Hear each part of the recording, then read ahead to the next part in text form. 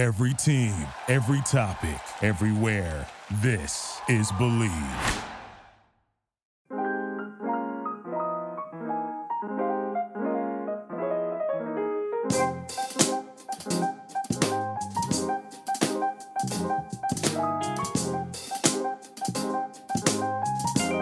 Hello, everybody. Welcome to another version of Bill Rhoden on Sports.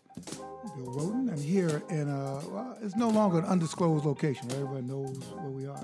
Sort of. Well, I don't know if we want everybody to know where we are, but we're here in Midtown Manhattan, the Lincoln Center, Columbus Circle thing. Anyway, here with my great co-host, the great Jamal Murphy. Murph, what's up? What's up, Bill? Glad to be here. All together in studio. Sounds great. I love it. That's right. UBC. And then, of course, across from me, the equally great Nabate Isles. Nabate, what's going on, Hello, man? Bill and Jamal. How's everything? Good. Right. Oh, good. So listen, man, we got a lot of stuff to talk about.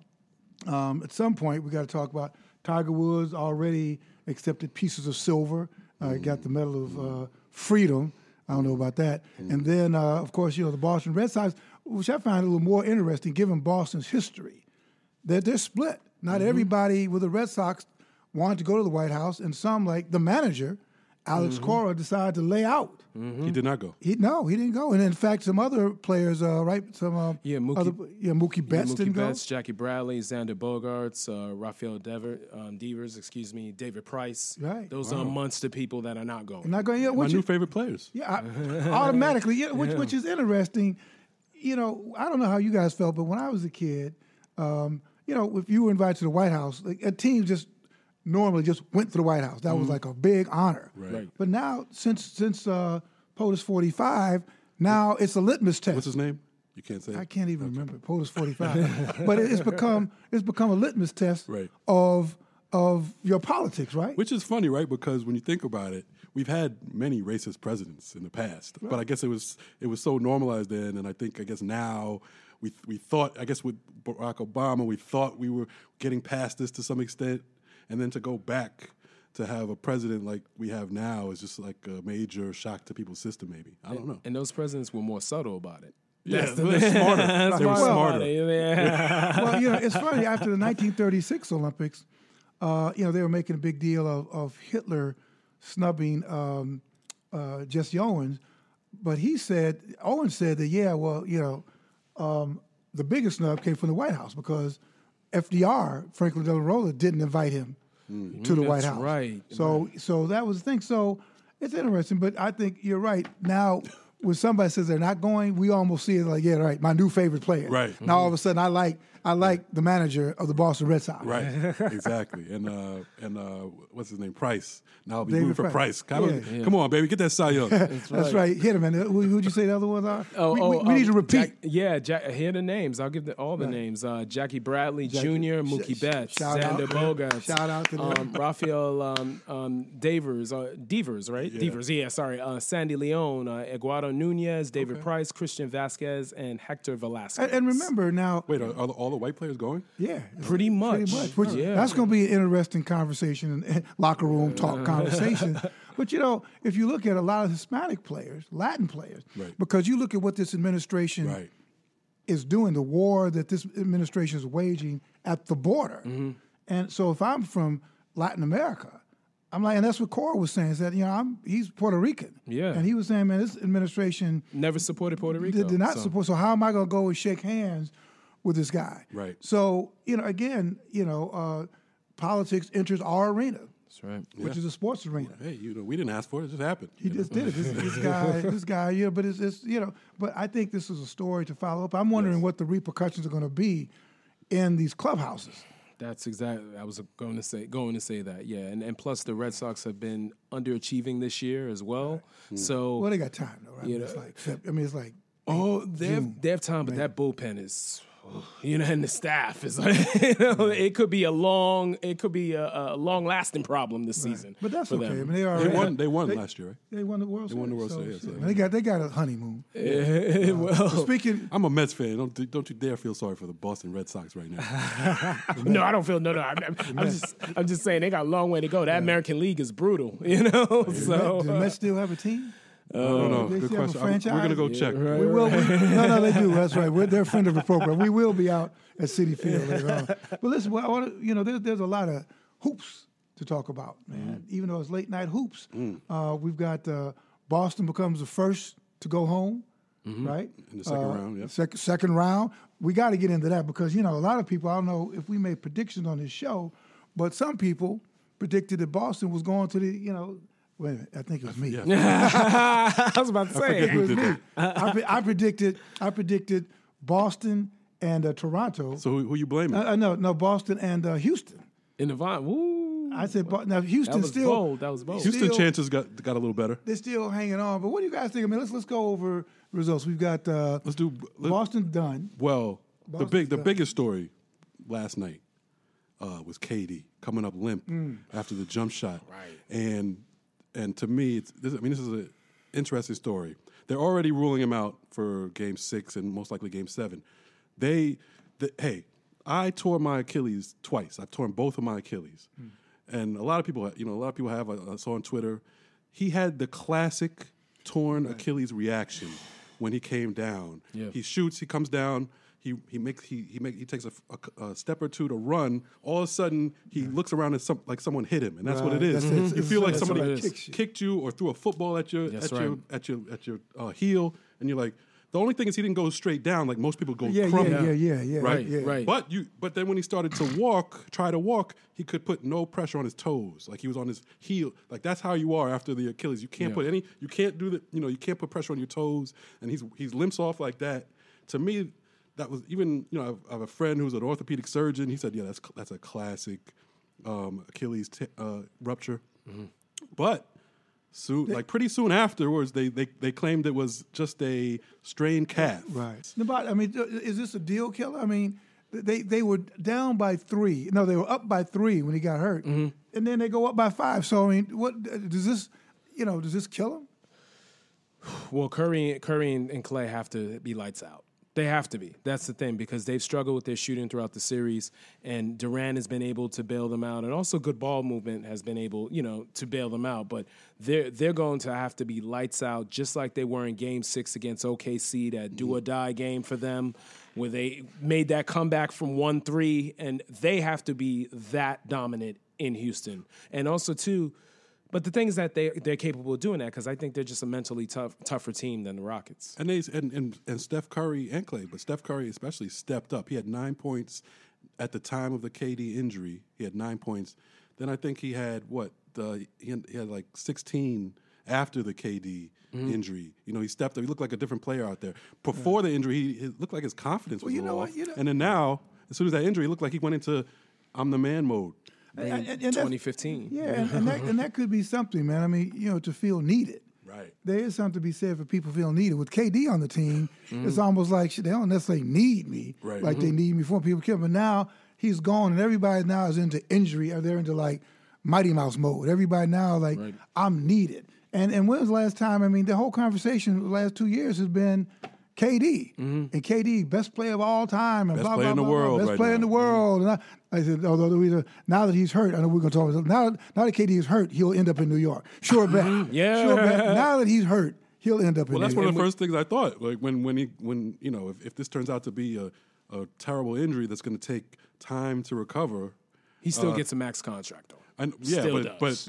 But what happens? But it definitely changes the landscape of who he goes to, maybe in his own thinker, or who wants to bring him in. Right. What do you think? No, I think he's still. For example, the Clippers. There's been reports, not reports, but just speculation that him and Kawhi could come together and join together in the Clippers. Now, if it's a situation like that, then they can certainly sign, because he gets a max contract regardless. Yeah.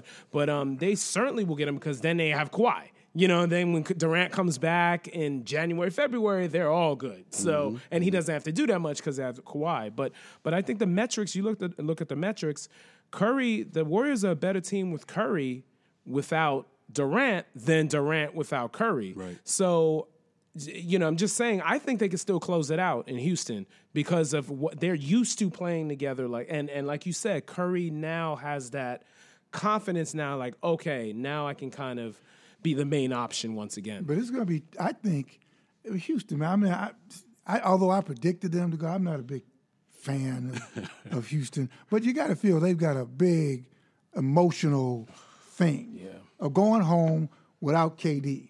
You know, I mean, now they can still collapse, but I'll make a prediction here. I think that they'll win.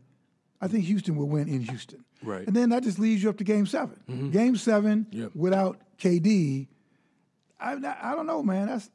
I don't know. I mean, KD is rough.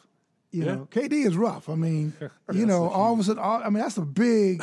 You ain't got to be a 7-foot guy, man, who could like shoot from anywhere. Who could shoot from anywhere and not have to And play decent defense. and play decent defense. Yeah, I was like, if I got to deal with Draymond Green or KD. Oh, come on.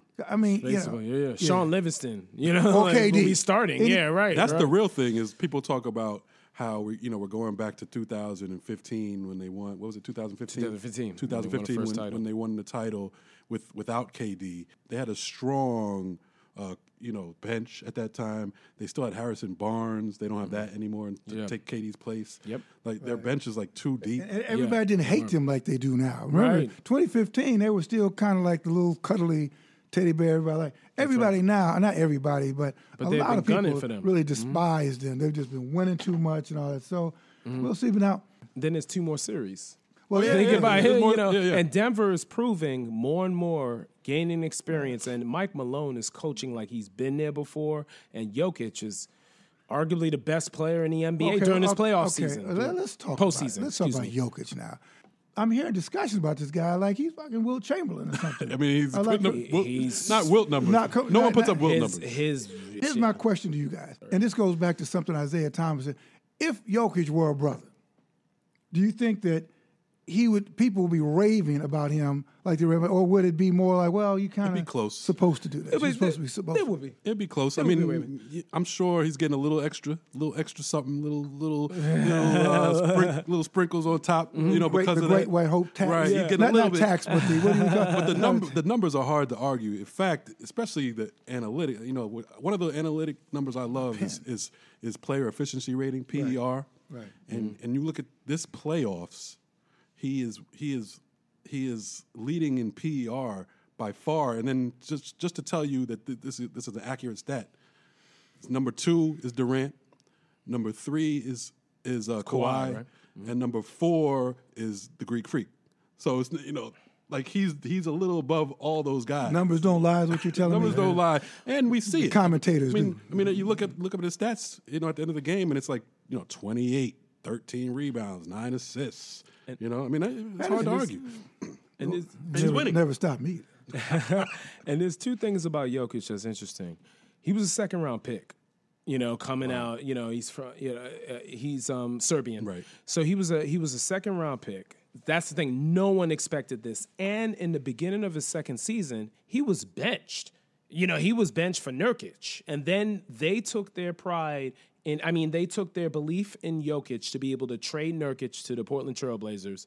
And then that was the thing with Jokic. And Mike Malone told him, you got to get your conditioning together. He told him that 2 seasons ago, and it showed when he did his thing. And 65 minutes, right? Played 65 minutes against Portland. That was crazy. And that's the thing. And his conditioning was on point, except for the free throw, the missed free throw, but whatever. But still, to play 65 minutes, this guy...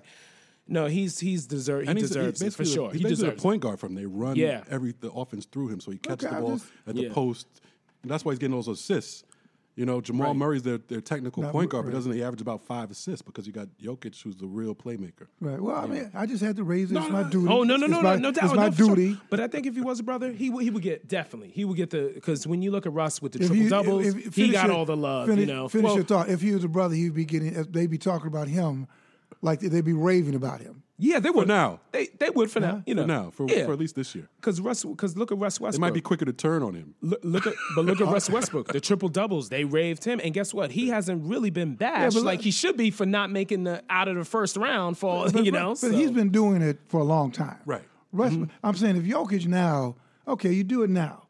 Now you come back next year. No, Yep. no. And then the year after that, like over a period of 5 seasons. He has to keep it up. You have to keep it up. Oh, for sure. But You he's a young dude. He's still under 25. How old is he? 24? Something Oh, like that? yeah, he is 20. Let me see. well, Oh, yeah, I had it right here. Oh, not 24. 30. Yeah, just turned 24. He's a young kid. But let me Embiid. Mm. That's come up. You know, Philadelphia, I mean, they've got a tough game. They got a game Thursday. Yep. Right? They're on the brink. And some people have been arguing that Embiid maybe not be in the best of shape. Maybe some of the, that's an issue with him. Learn how to be a professional. What do you guys think about Embiid? He started off, he's very fun-loving. You guys saw him firsthand when he played against the Nets. And he was like bogarting everybody and crunching up everybody. Now, man, it's like he's limping to the finish line. I mean, he dominated the Nets, but the Nets had nobody, his size or his skill to deal with him. You get into further in the playoffs. You play Toronto. They have Gasol. They have other people on the front line, Ibaka, Pascal Siakam. There's just more competition now, and the stakes are higher. And now all of a sudden his conditioning and stuff is coming into play. He's sick. It seems like he has a different. It seems like he has a different ailment. Either it's his knees one day, or it's his sinuses the next. He had a headache. Remember he had the gas problems. And his problem too is letting people know about this. Right. If you got all that stuff, if you're sick, if you get on the court, don't talk about it. Just get out there and play and don't complain, because people will give you a pass if you don't complain. But if you bring it up as an excuse, or your coach brings it up as an excuse, people don't want to hear that. Right. You hear people going back in history. Right. Let's see, Jordan with the flu. Right. Willis Reed with one leg. Jordan killed it. Like you can't complain about being sick anymore. Jordan had a flu game. Right. Okay, it's a wrap. It's become legendary. I don't know, man. I mean, you guys saw him? You saw him, Nabate, in Brooklyn. Has your opinion of Embiid slid based on what you've seen now? That was his best game in the playoffs. That game in Brooklyn, that game 4, he was absolutely phenomenal. But I think with him, it is a conditioning thing from the standpoint of, remember, he was coddled big time. Didn't play for the first 2 seasons. The first 2 pro seasons, he was inactive and things like that, and even this year too. So now when it gets to the playoffs, he's only played more than 32 minutes just once.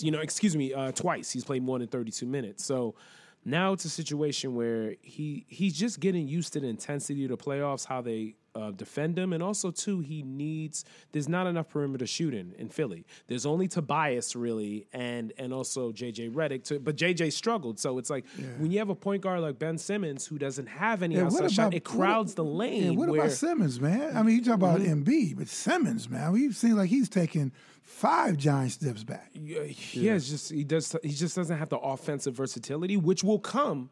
But you need it now. In this intense playoff atmosphere. That's the thing. Like we're rushing him because it's the playoffs and they need that now. But when you look at his stats, I mean, he's really a dominant point guard.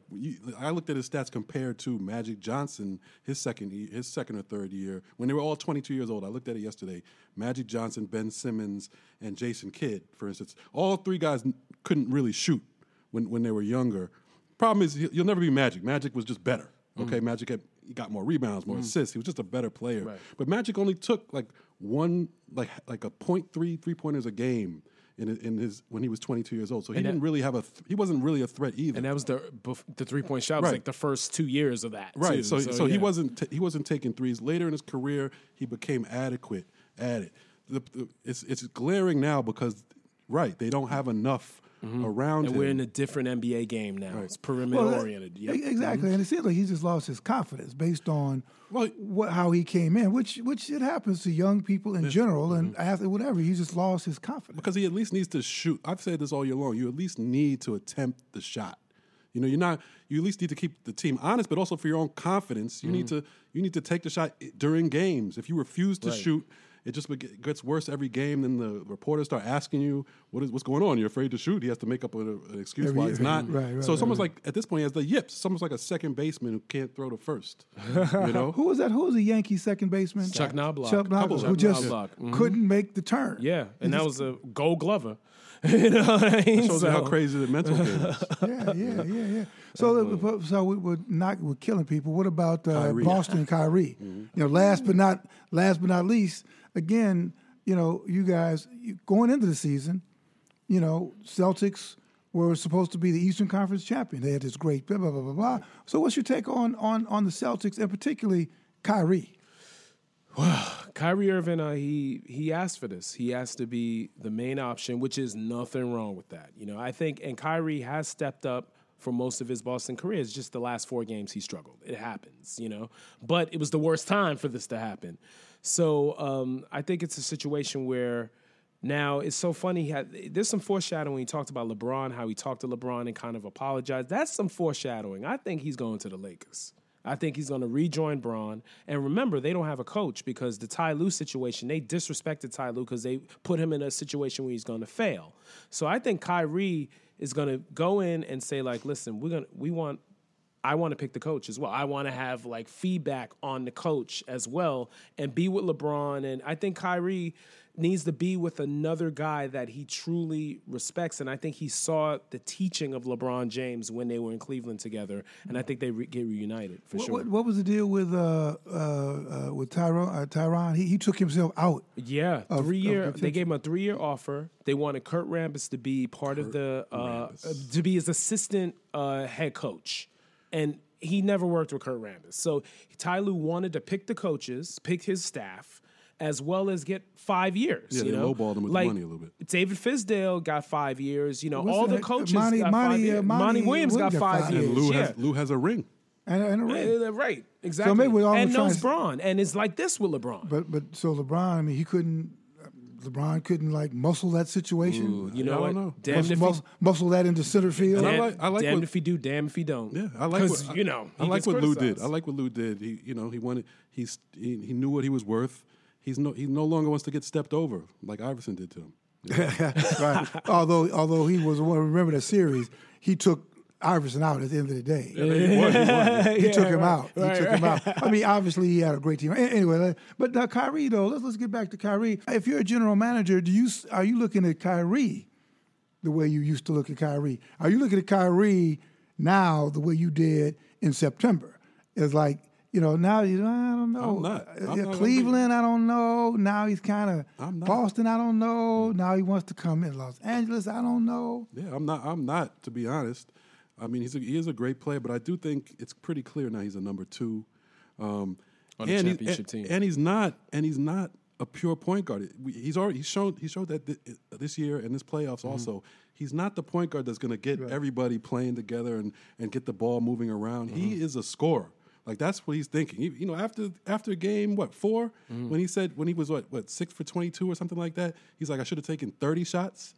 That's not what. Even if that's true, I get the mentality. Like, you want to shoot yourself out of a slump. But if you're a point guard and you're trying to get the team involved and playing better, that's not what you say. And this is why he should be with the Lakers. He should be playing the 2 next to Lonzo. Lonzo should be the starting point, and that will make him more effective. I totally agree with you about the Lakers now. I was before his performance in the playoffs, I was like, he's not going back to LeBron. That's crazy. He would look stupid. If I'm the Knicks, the Knicks probably won't minute. But the Nets, who are a smart organization, they're actually a smart organization now. I do not see the Nets giving him a max contract to be their one free agent pickup. Why would you do that? Right. He's not going to. He had more talent with Boston than he would have with Brooklyn. And also he starts to a slow decline because he's at his peak right now. Towards injuries. Every day, ever since high school, this guy's been hurt. You almost like any 10 games, if we get through 10 games. But let me ask you guys something. What does this do for the Nets? You guys spend a lot of time out in Brooklyn during the playoffs and during that playoff run. What's the state of the Nets? I mean, does the Knicks continued decline? And again, at this point, even if KD comes, I mean, I'm not clear if they get KD. I don't know if any of those are silver bullets. Right.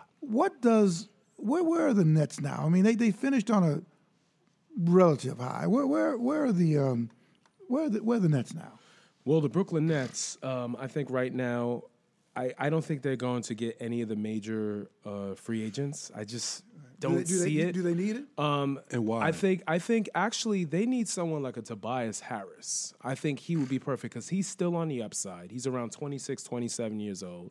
He's from the area. He's an exemplary human being who you want to represent your organization. So I think someone like a Tobias Harris and maybe a Julius Randle to add as well. Someone, like a borderline all-star type of player where Harris can be an all-star. I think they need to aim towards that. But with the cap, Alan Crabb's contract is a problem because he picked up that option for $18.5 million. So they can't get two max players. So if they end up getting re-signing D'Angelo Russell, matching the offer sheet, then they only have one. I think get Tobias Harris. I think, and they can build because they still got LeVert on the upside. They still got Joe Harris on the. They still got a lot of nice pieces. Right. Let me ask you this: but you said you don't think they'll get one of the big free agents, and this is why. Like, you think Brooklyn is Brooklyn organizationally like people don't want to go there? Like, why do you Is it just because they're in Brooklyn? I'm born and raised in Brooklyn before you start. Hey, man, going over that bridge is tough, Don't smash the borough. Don't smash the borough. No, it's funny. Okay, the only big-time free agent they have a chance for is Durant, and that would be it. That's great. But they have a shot. Just in general, I just feel like, I think they want to build. I think they personally would prefer building and developing players because they've done a great job doing that. So you guys had some conversations with some players, some Nets players. Tell me, I mean, you had some kind of interesting conversation with some Nets players. What were those conversations about? Well, Joe Harris I spoke with, and we talked about how New York City is exciting once again to have playoff basketball, especially in Brooklyn. And also talked about the amazing player development that's spearheaded by GM Sean Marks and head coach Kenny Atkinson. So that was a great conversation I had with Joe. And also look at Joe before he went; he was pretty much dead in the water. He was. I mean, he was a total reclamation project. That now he became the 2019 three-point shootout champ and one of the top 3-point shooters in the league percentage-wise. So let's listen to what Joe Harris had to say. With Mr. Joe Harris, three-point shooting champion 2019 and one of the main clogs for the Brooklyn Nets. How are you, sir? Doing well, thank you. Yeah. Now, talk about this year. How has your individual confidence as well as the team confidence been so parallel in making it all the way to the playoffs? Yeah, I think you kind of look just across the board. Everybody on this team has sort of made individual strides and improved. And then, that obviously benefits the collective unit as a whole, because we've made individual strides from a development standpoint. We've collectively improved as well. We've added some good pieces, but I think, a lot of that hinges just on the fact that, Kenny and the rest of the staff here in Brooklyn do such a good job with player development in the offseason. How special has it been for Brooklyn, for New York City basketball to get the playoffs once again? How much pride do you guys take in that? Oh, we took a lot of pride in that. Obviously, New York is a basketball city. We've had great fans all year long, and they've been waiting for this moment to have playoff basketball in Brooklyn again. I think it's been 4 years now, and they've been fantastic all season. And the other day, unbelievable showing from them, and then we expect the same this afternoon. So it's been fun having playoff basketball back, but it's been great for the fans as well. That's always going to be the dilemma of the Brooklyn Nets, or the Nets in general, since they were founded. They're always going to be in the shadow of the Knicks in Madison Square Garden. So,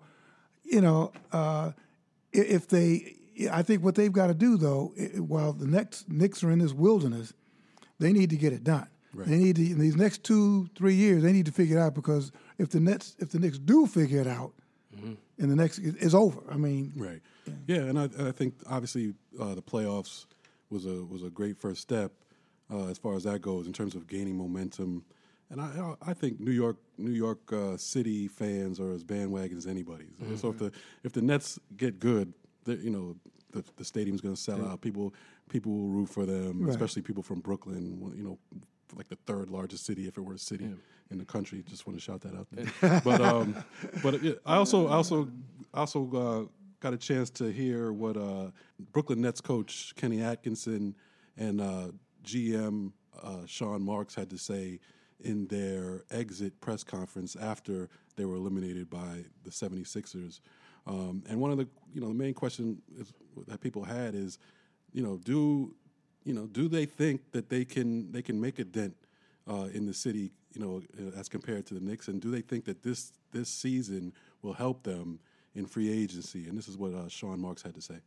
Again, there's a lot of positives that have come out of this year, can only help. And I think it's, again, it goes back to really establishing identity and establishing that we're going to go out there every night. Our guys are going to compete. Kenny and the staff have got them playing at a high level, competing. They're never out of games. It's going to attract, free agents. People are going to want to play here. They're going to want to play for Kenny. They're going to want to play in Brooklyn. They're going to play for this ownership group. And I think we have a lot of things going for us. Yeah, so, obviously they think that this season, being in Brooklyn, they expect to get free agents. We shall see. Well, we'll see. And again, what I find fascinating about this year is how everything is kind of shifting slowly back east. Remember, for the past 5 years, everything was west, except for LeBron. Now, all of a sudden, the East, Toronto, Philadelphia, give it to them, Boston, could be. They were in the mix. The Nets. Yeah. I think there's some energy, Milwaukee. a lot of energy. Clearly Milwaukee, and who knows how far. So that's what I found interesting. But it also puts Brooklyn in a spot where it's not easy anymore. It's really going to be tough. But I agree with you, Jamal.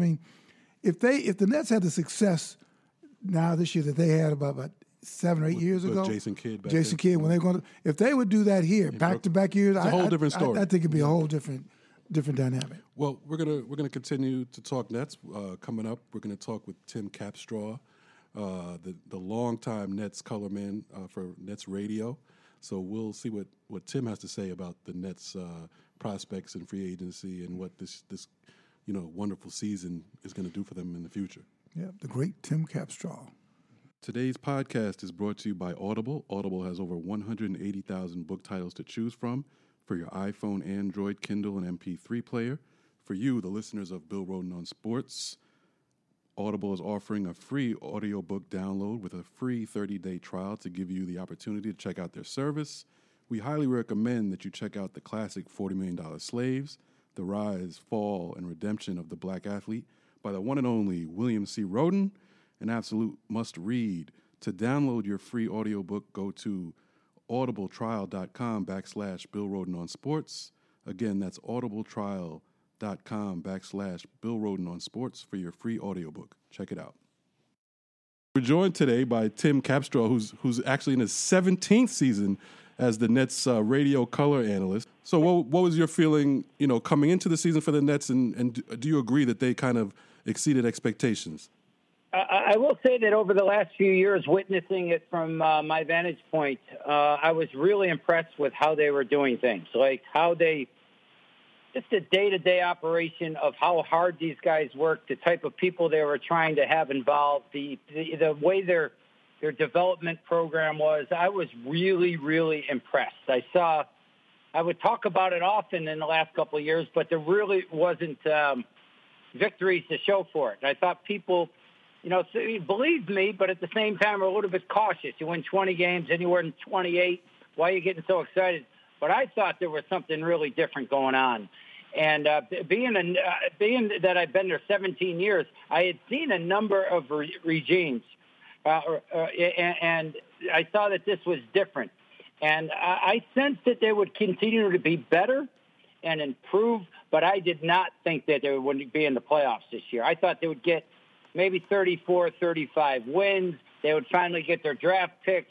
Maybe it would be year 4. They'd get a little closer. Year 5, they make the playoffs.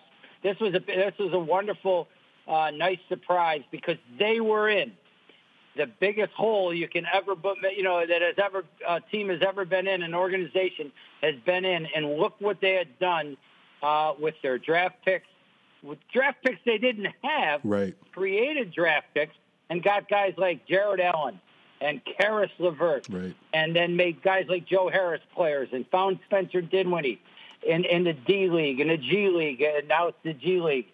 So I thought it was just fascinating watching it evolve, but the speed with which everything came about, it was a little surprising. But then you got greedy. Then you saw them win like 20 out of 28 games. You're saying, hey, this team's got a chance.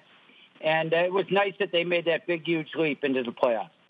Now, obviously, with some success comes future pressure. So you could look at it as we all look at it as a great thing that they made the playoffs. But is it possible that this added pressure coming into next season could be a bad thing?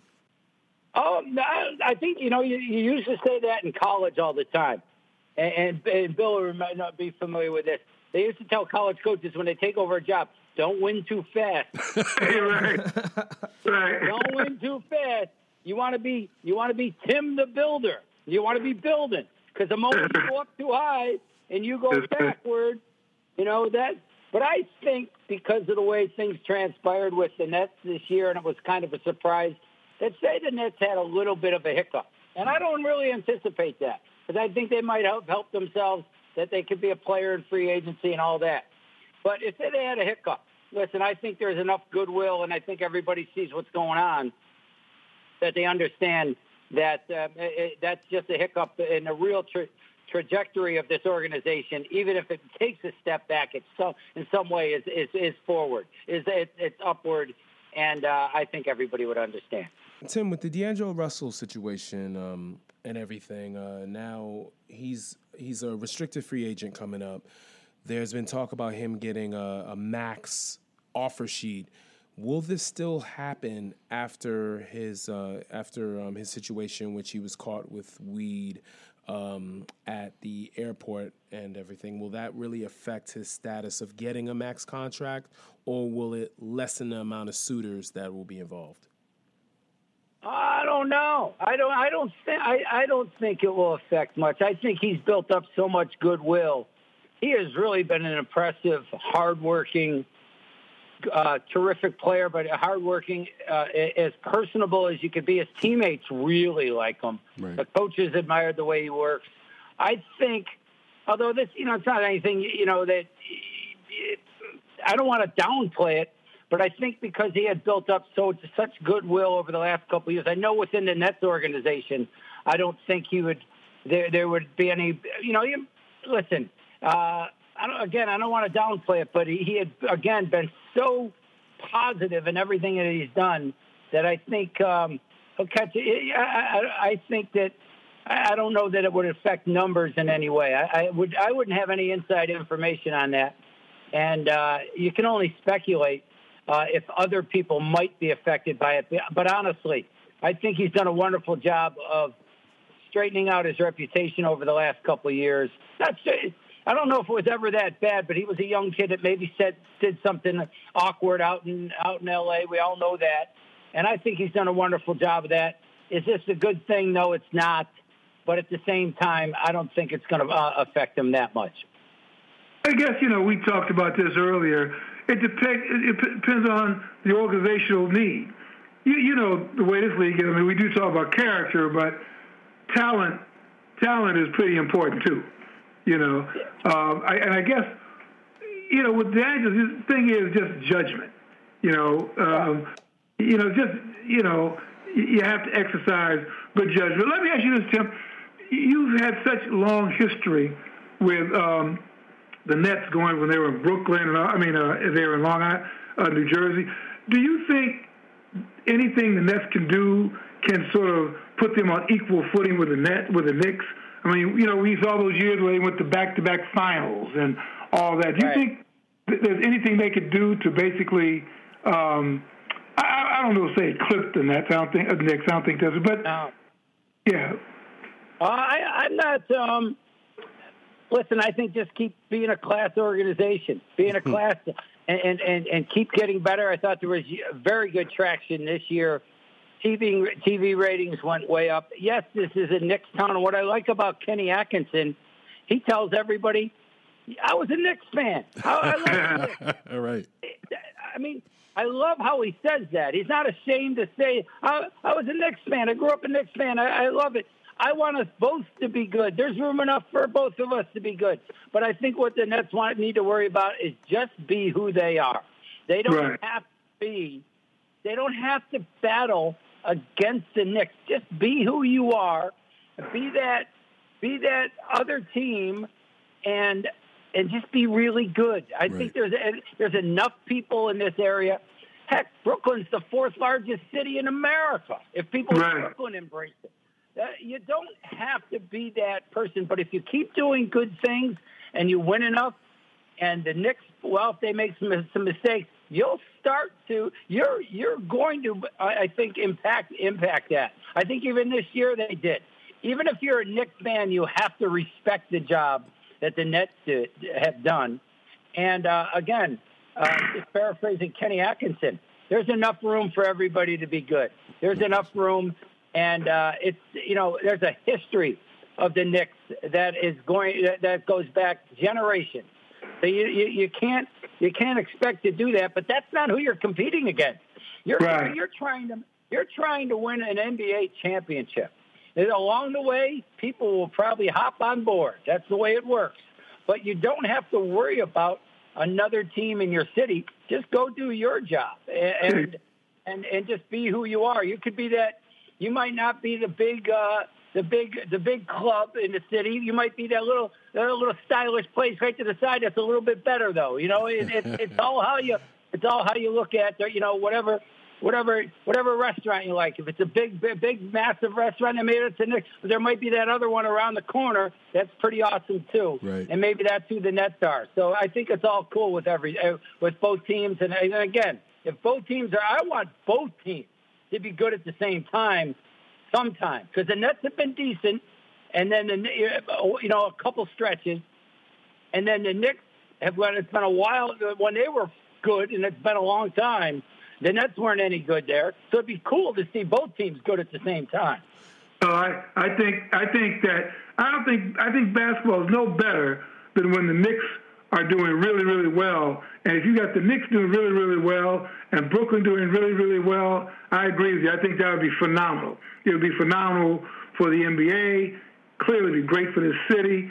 Do you think that the Nets are can call themselves yet a destination yet for the likes of a guy like Durant or Kyrie or, one of sort of the top shelf free agents? I don't.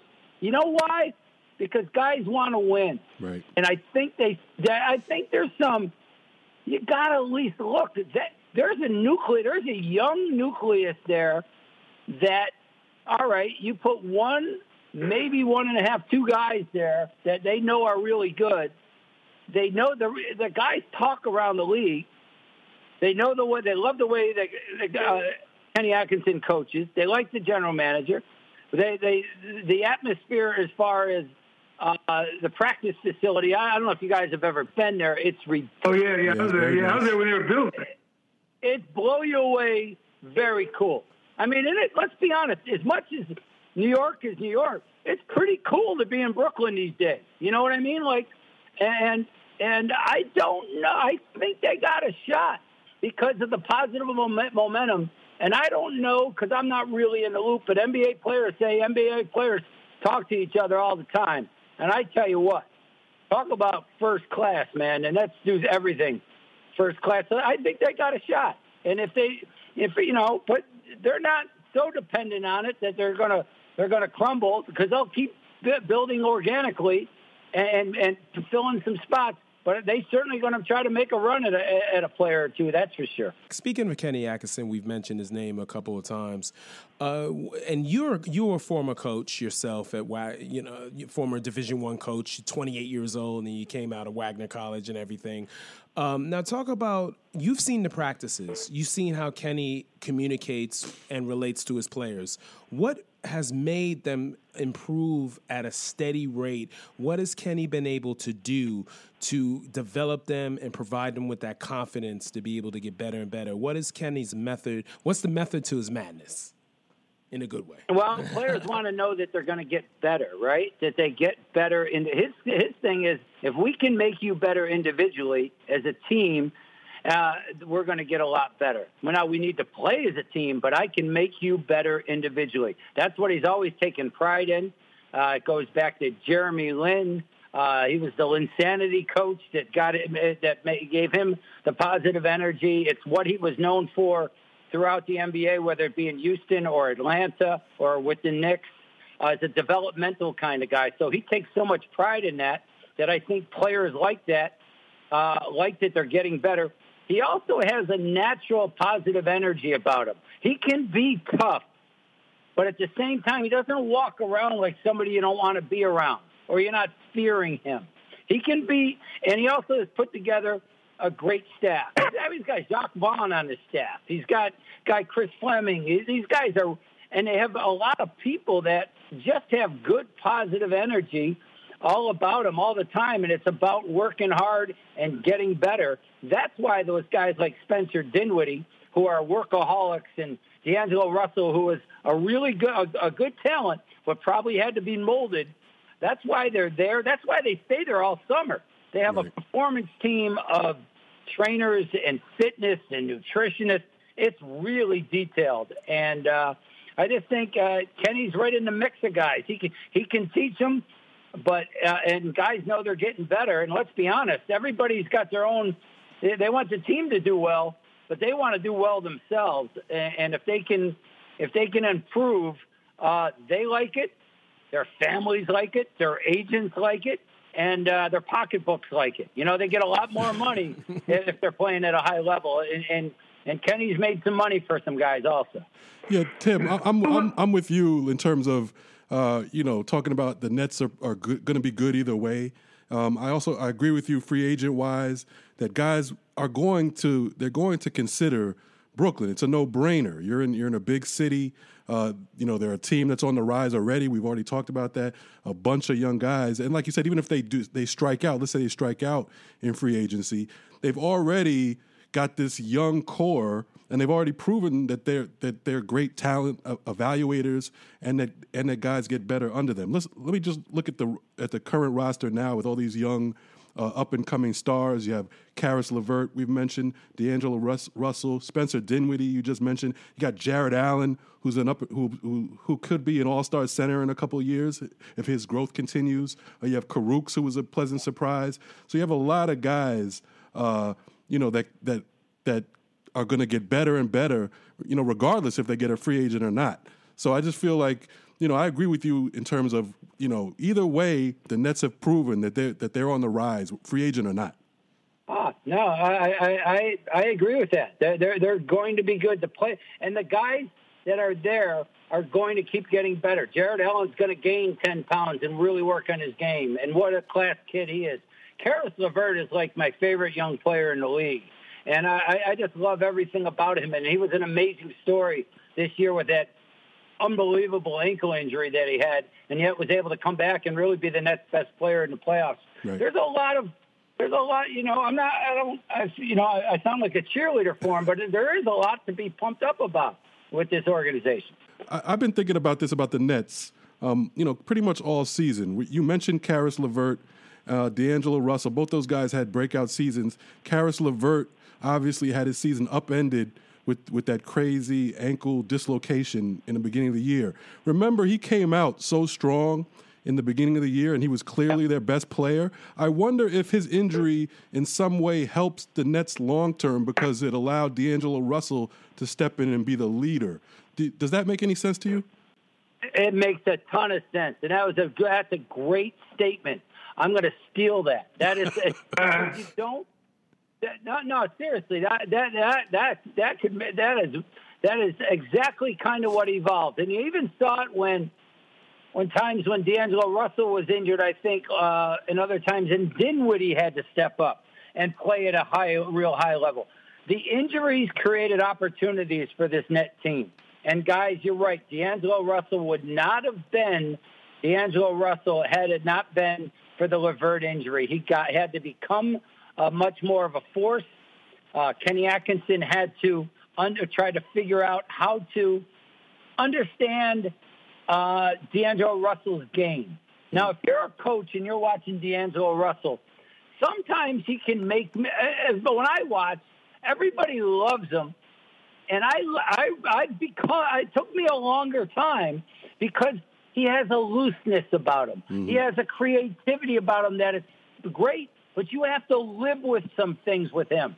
And I think because of the absence of LeVert, the coaching staff, the Brooklyn Nets, had to live with some things and let D'Angelo go. Right. And let him be who he is, and let him feel the game, and because of that, he got the freedom, he got the time to show that he could be an NBA All-Star. And you're right, that's a great statement, as that because guys were in and out. When guys were out, we called it plug and play. Guys were plugged in, and boy would they play, and they would play at a high level.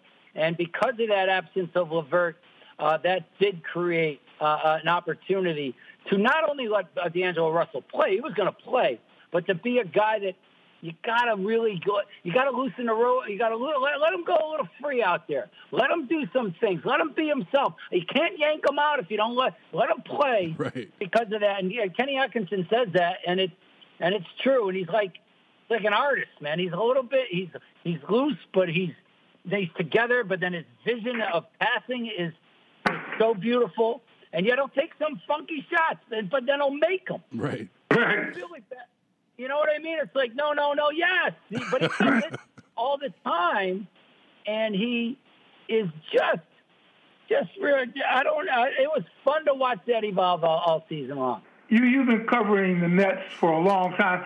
If you were going to pick your all-time Nets team, your 5 team, right now, who would your 5 players be? Your all-time Nets 5? That I have seen? That I have seen? Yeah. Jason Kidd's so easy, it's scary. It was a privilege to watch him play not just play, but compete. His will was the most special thing I had ever seen in an athlete. His eyes would tell his teammates to start playing hard, and they would play hard because he looked at them.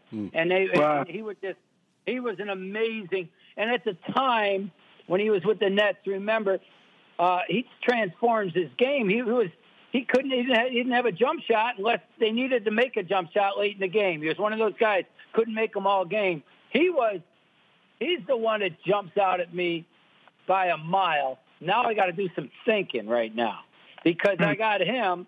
I love Kenyon Martin. I thought how hard he played. I thought he was an amazing, great player. Vince Carter, because of the talent level he had and his flair for greatness. And it's amazing that he is still, now he's going to go into his 22nd year. Unbelievable. I don't know another athlete that was a superstar. I mean, a flat-out superstar. He was a highlight reel every day on SportsCenter. A country got better at basketball because of him. And now you see all these Canadian kids that are terrific players. And, now he's evolved into a role player and a veteran role player. I never saw that really before. You don't really see guys comfortable with doing that. I almost think he's enjoyed the last 5 years of his NBA career as much as any of them. That's a great point. Brook Lopez is a good player.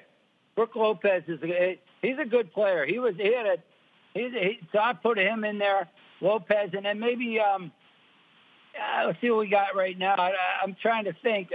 Jefferson. I don't know who the 5th guy would be. I might be missing some. Maybe KG. Maybe KG. Because he brought a win. When he was with the Nets. Nah, you don't think? Not the Nets. Nah, I didn't love him with the Nets. Oh, okay. I thought he was okay. Smashing KG. I mean, because he made big plays in the playoffs. Like his veteran presence. I loved him. Wait. I know he's one of my favorite players ever because of his. He was a crazy man every day. I love the way he worked. But he now with the Nets, I didn't feel it. Now I wouldn't give him. You know something though. You're right about one thing. If you wanted one more guy in your starting 5 to win, he would probably get everybody fired up. You can't go wrong. Exactly. Yeah, you know something? You're not wrong. For one, not maybe not for a season, but for one game, hell of a call. That's a hell of a call. But I'm not talking about 82 games. I'm talking about one. One game, that's right. Like that game 7 when him and Paul Pierce won it for them in Toronto. Him and Paul Pierce, they made the difference. Those two. Mm-hmm. They did. And Pierce was good. really good too. Something. All right, now I got 6. You gotta be careful. But you're not putting Darren Williams in there out here. Nah, well, it's so bad. He had a year, a decent year, I would say, at least a year. You remember when the argument was in the NBA? Who was the best point guard? Was it Chris Paul or Darren Williams? Yeah. That was about 3 years. That was about 3 years of an argument right there. Yeah. Right. And they were both drafted the same draft too. Darren was drafted ahead of Chris Paul. Yeah. I know, but remember that's how wild it was that he. I don't know. I don't know what the deal was. He had an awful lot of talent, and it just didn't work out. I don't know. I thought maybe Jerry Sloan was good for him. Maybe the Utah situation was better than people think for some players. You know what I mean? I don't know. Yeah, less distractions. You can just focus on basketball. I mean, New York, obviously, there's probably no bigger difference anywhere than New York and Utah. So, I mean, I guess New York is for some people and not for others. You know what he was? He was a system player, though. He was more of in Utah, you had to run the system, and Jerry Sloan. So I thought that created huge, at times, tension between those two, but it might have been the best. That might have been where he flourished the best. You never know what's best for you to when you look back at. I don't know. Yeah. Never have an opportunity. I don't know him on that level to ever ask him. I don't know if I'd be comfortable because, but it's a shame. He wouldn't make the answer is he wouldn't make my top 10. Tim, thanks a lot for joining us. Really appreciate it. We got some much needed Nets talk out of the way. We've been meaning to dedicate some time to the Nets and really dig in to see where they are, going into free agency. So we really appreciate you joining us. All right, thanks, guys. Thanks a lot, Tim. All right, take care. It was a lot of fun. Take care. Goodbye. That's it, Bill? What, you have anything else to say? No. You got any last minute predictions? What's going to happen? Who are my favorite players now in Boston? Once again. The manager, yeah. Alex Cora. Yay. Mookie Betts. Yay. Xander Bogaerts. Yay. Jackie Bradley Jr. Yay. Rafael Devers. Go Devers. Sandy Leon. All right. Eduardo Nunez. Yes, sir. David Price. New hero. I can't believe I'm going to be rooting for the Boston Red Sox. We're all in. Christian Vasquez, and Hector Velasquez. That's right. And why do you think all the brothers are Latin brothers? Why do you all? It's no coincidence that all of them. I have no idea, Bill. I don't know what they have against this president. Anyway, but JD Martinez is going. Okay, it's one, and he's into the right ring memes and everything. So yeah. I saw that little Freudian slip there. Hey, listen, my co-host Jamal Murphy. Yes, definitely. Want to thank again Tim Capstraw for joining us. We'll be back next week.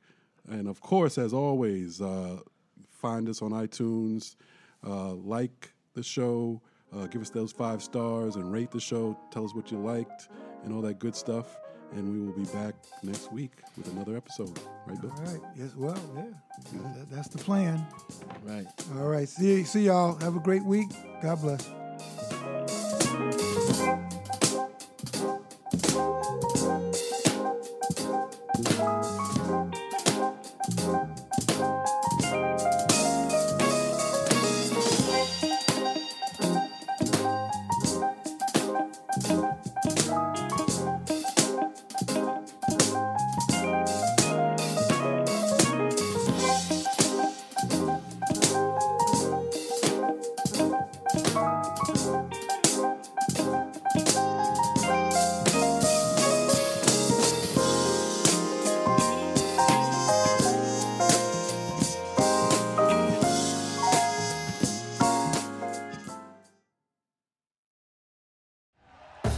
Thank you for listening to Believe.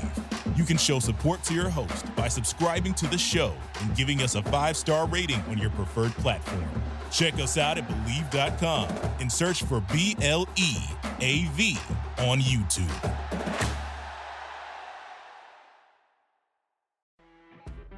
You know when you're listening to a true crime story that has an unbelievable plot twist that makes you stop in your tracks? That's what our podcast, People Are the Worst, brings you with each episode. I'm Rachel. And I'm Rebecca. We're identical twins who love true crime cases that make you say, didn't see that coming, and we hate the people responsible for them.